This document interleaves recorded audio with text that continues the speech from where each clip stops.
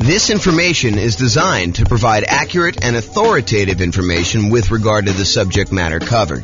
It is offered with the understanding that the presenters are not engaged in rendering legal, accounting, or other professional services.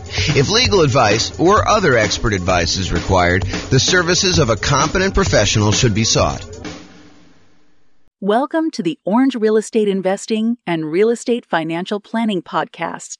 Learn all about investing in real estate in Orange, California, with a combination of real estate financial planning and modeling with numbers specific to Orange, plus syndicated, more generalized recordings of live and pre-recorded real estate investing classes, not all of them specific to Orange. Be sure to stay tuned after the podcast for a message from our sponsors. The following is part 2 of 6 parts of the class, Overcoming Obstacles for Real Estate Investors. Be sure to check out the other parts published as separate episodes. All right, so let's go over down payments. This is the challenge. Challenge is, I can't come up with down payments. I don't have down payments to do deals, whatever it is. This is the challenge we're going to discuss right now. So in my mind, when I think about this problem, it's not just down payments. It's really down payments plus closing costs plus reserves. Because for you to go and invest without reserves, it's kind of silly. And for you to invest and not have enough for closing costs, you really need more than just down payment. So it's really all the money in order to acquire and hold on to the deal. So if you were thinking, hey, I don't have enough money for reserves, consider this list to be the same list that you would use for reserves.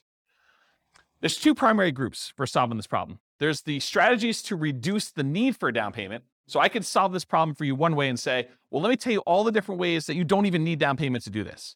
So we can go over all those, and we will. And then there's all the strategies to actually produce the down payment that you might need. So let's go over both these. So let's talk about reduce first. Reducing the need for the down payment so that you don't even need the down payment maybe, or you need much less of the down payment. So the first one, really, really obvious. Minimize price. You minimize your down payment. If you're going to go look at properties and you've been looking at $500,000 properties, maybe you go to a different market and you look at $400,000 properties or $300,000 properties or $200,000 properties or $100,000 properties. But if you reduce the price you're looking at, you can reduce the amount you need for down payment. Next one is bring in a partner who has down payments. So if you don't have enough for down payments, you can reduce your need for down payments by finding someone who does have down payments, and you can reduce that need for yourself, okay?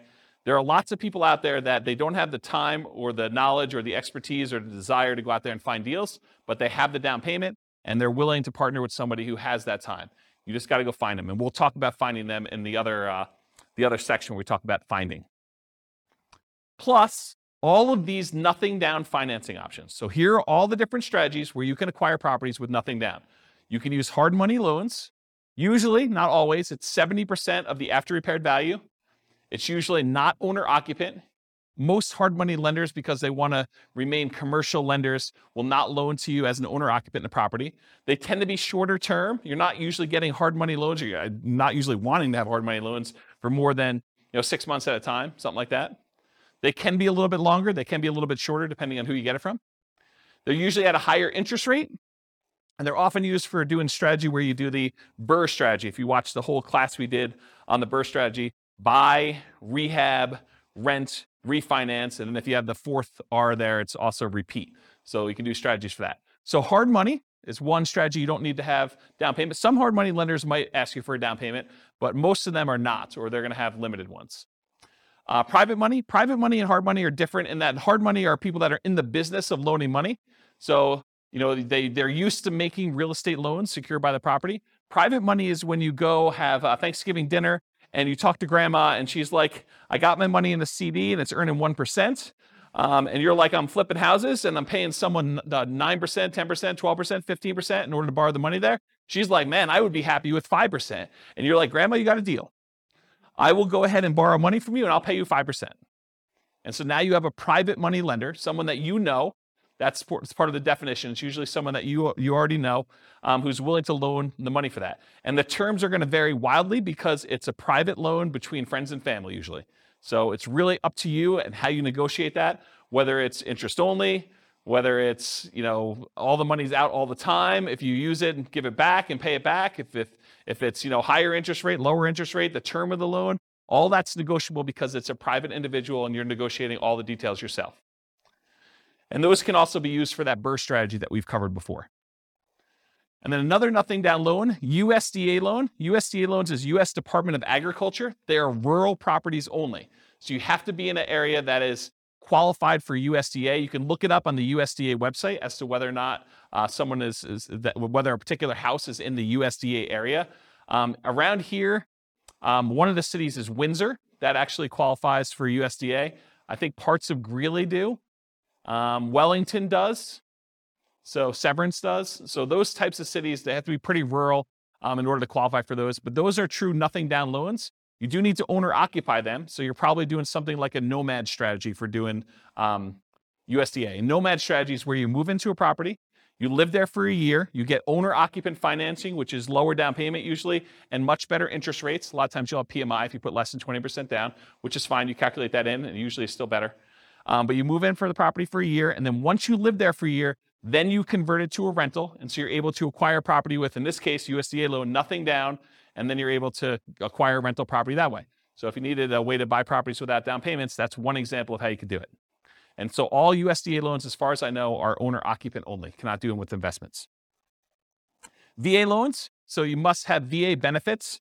You must have served in the military or had some very close family member. I think spouses can get VA benefits, especially if their spouse passed. I don't know the exact criteria, but I think it's stuff like that.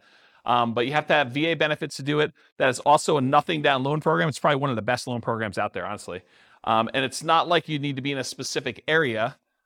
It's not like a rural property. It's you, the person, needs to qualify for the VA financing. And so you can buy those with nothing down.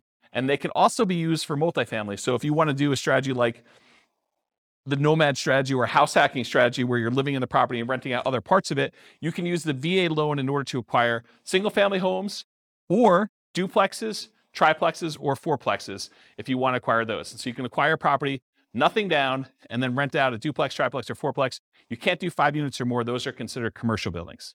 Okay? And then some local banks have nothing down loan programs as well. So you can call around to some local banks, see if you can find an additional one if you don't like any of the other 4 up there. Any questions on nothing down financing? In addition to all of these nothing down financing strategies, there's all of the off-market creative financing deals. And we did an entire series of classes on some of the creative financing stuff. In fact, we did one on just creative financing alone, and it included stuff like buying properties subject to the existing financing, where you agree to buy a property from a seller, and the seller leaves their existing financing in place. So you buy the property, they deed you the property, that's the transfer of ownership.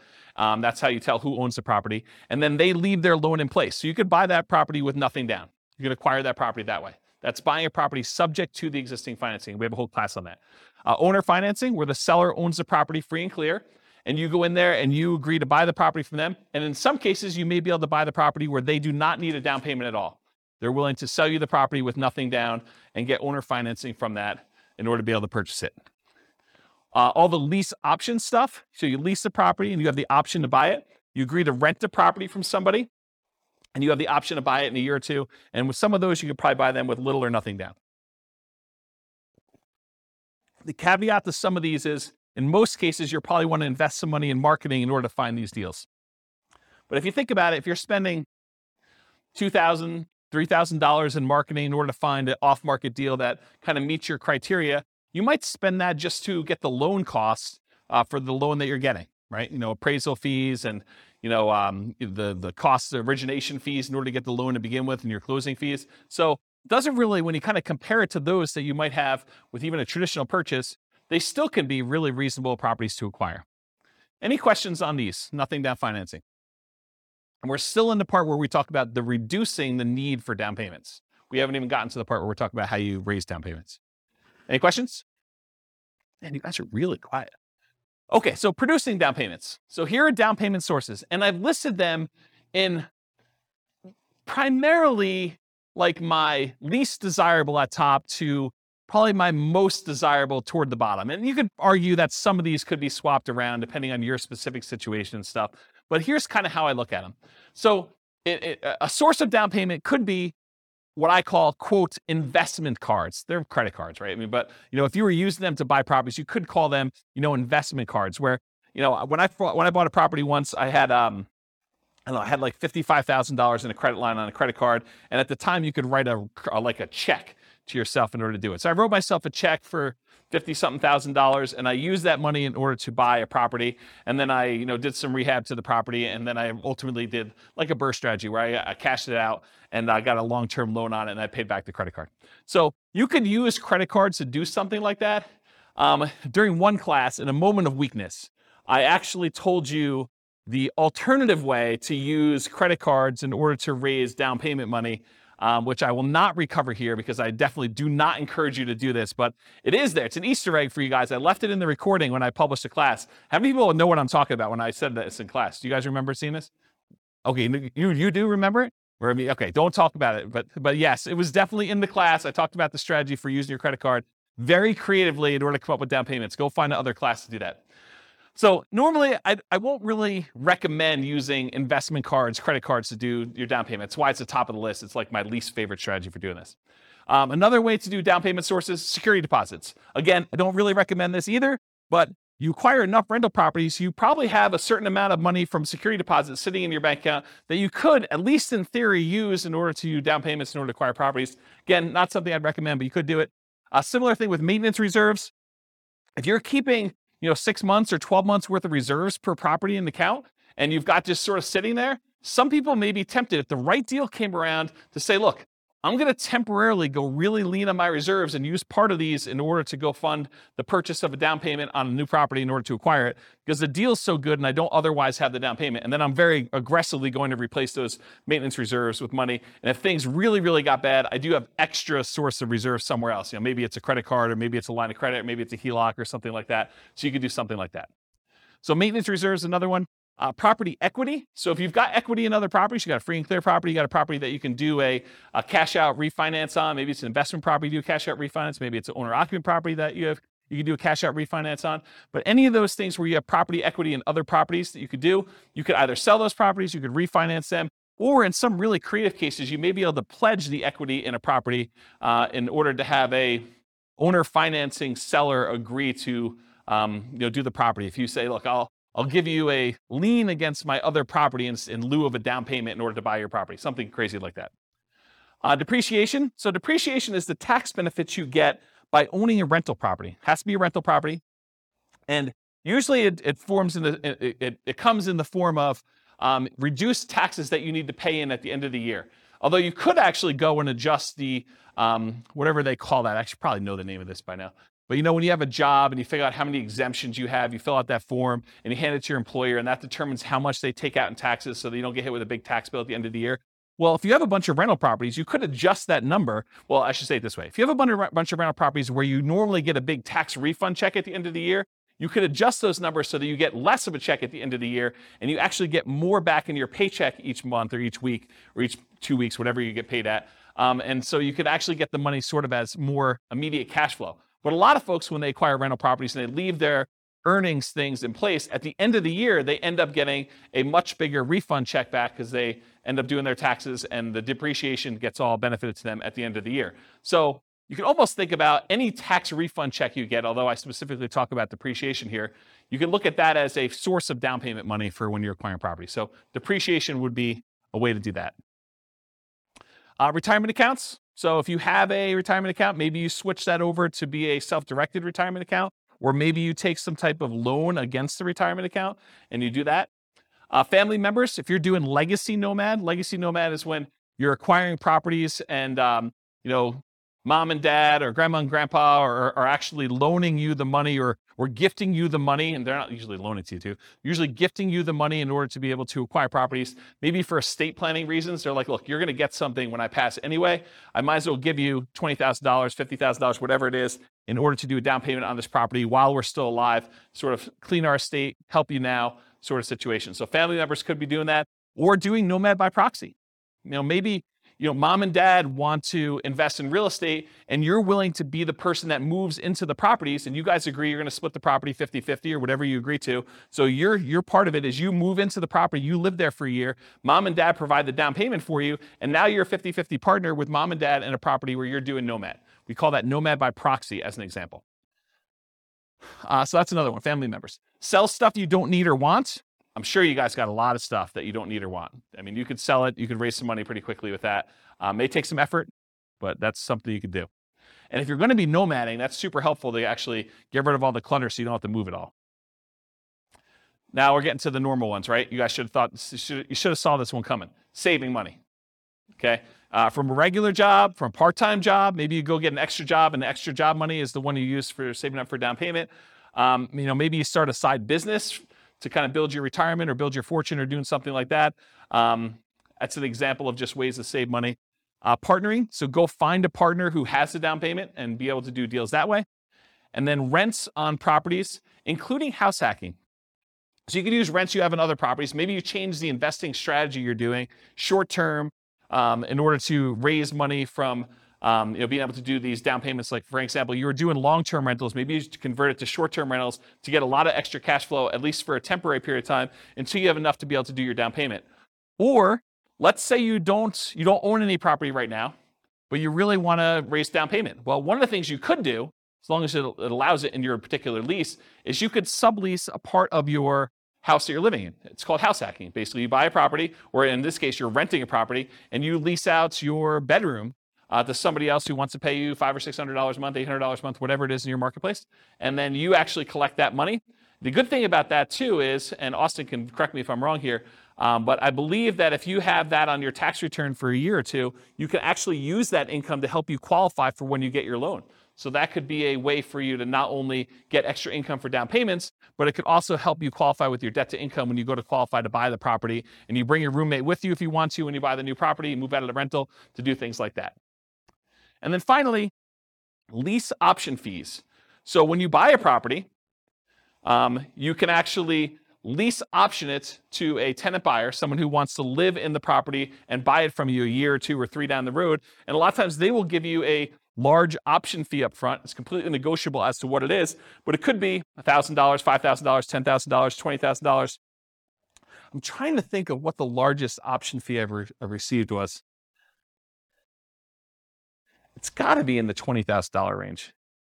So, depending on what you need, that could help you a little bit when you're doing that. I did a whole series of classes. In fact, I wrote a book on this, but I did a whole series of like modeling and investments where you acquire one property in some form or another. Maybe it's a nomad property where you buy it with nothing down, but then you convert the property that you were living in after you lived there for a year to a lease option exit property, and you put a tenant buyer in that property when you're leaving, and they provide you with the down payment you need in order to acquire the next property that you're buying. So you could do the entire nomad strategy where you're using the previous property you owned to provide you with the down payments you need for the next property by doing lease options on the one you're leaving out of. So you can eliminate the need for down payments completely doing that strategy. And I did this, I taught that class like 5 or 6 times. So there's got to be a recording of somewhere online. And if not, I'll probably do another one for the new podcast. And in addition to that, I wrote a book on it. I think the book was called How to Acquire a Multi-Million-Dollar Real Estate Portfolio Starting with Just $3,000. And I think my thinking on it was the $3,000 was like a closing costs and stuff to acquire the first property. And then you use the tenant buyers to pay the option fee in order to move on to the next property each time. And I show you acquiring a whole bunch of properties that way until you get to the point where you're acquiring more than one property a year, because when the tenant buyer cashes you out and you get some profit from that property, you use that to buy 20% down properties or 25% down properties in the future. So there's a whole bunch of strategies around that.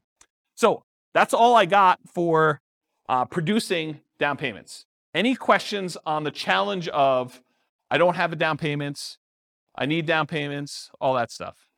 Did I cover it pretty thoroughly in a really short period of time? Because I usually do this in 2 hours and 30 minutes where I really go into detail. Did I get everything? Yeah, Bill. Yep. Yep. Yep. Yeah.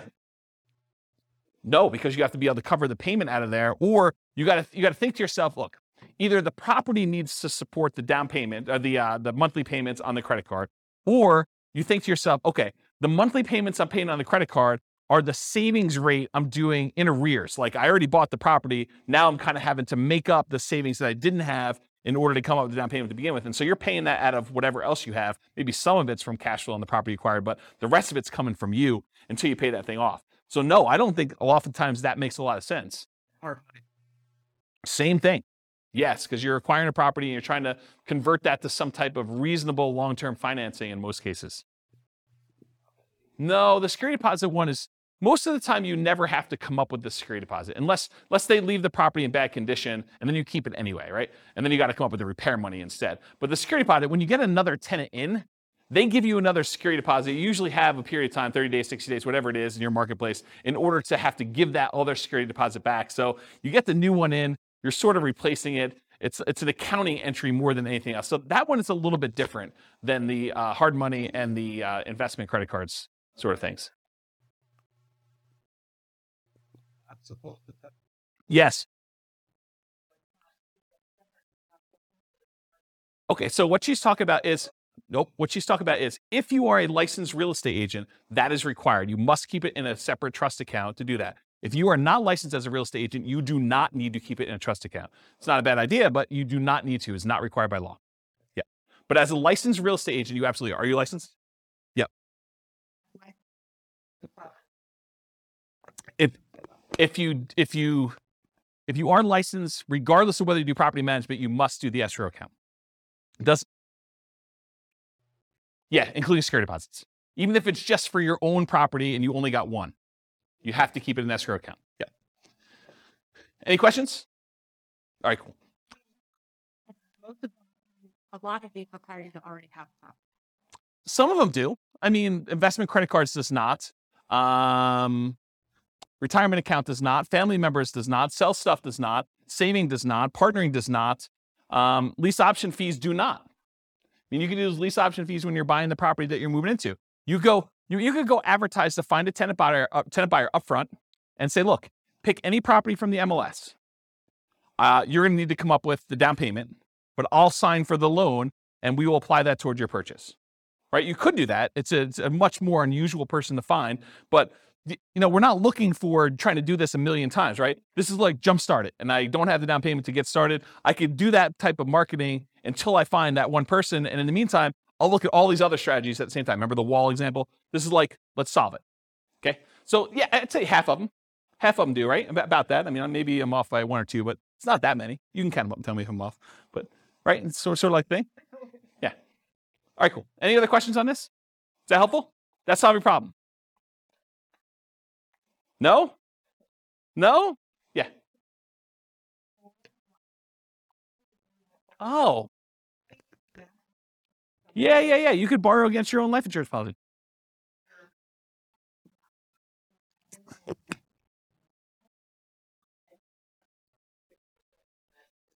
Yeah, that's a good one. I forgot about that. If I remember to listen to... Yeah. I should have known that too. I've got a client who does that.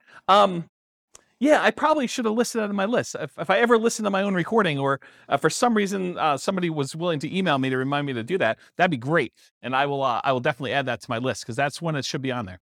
Yeah, that's awesome. Thanks.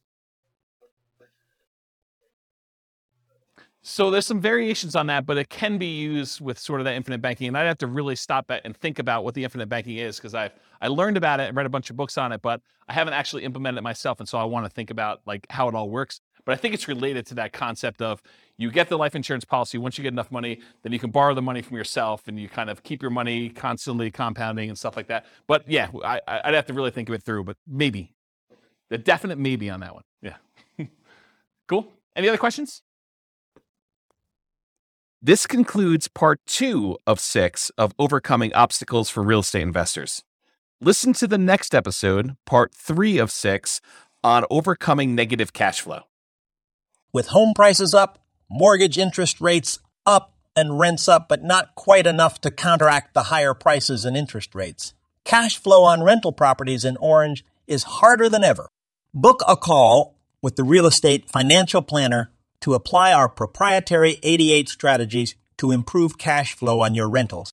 See the show notes for a link to schedule your call and improve your cash flow today. If you're a real estate agent, lender, or professional in Orange that wants to help our real estate investor listeners, consider reaching out to learn about collaboration opportunities with this podcast. We'd love to add more value to our listeners by having you assist our investors buy, sell, and finance their real estate investments See the show notes to schedule a call to discuss collaboration opportunities.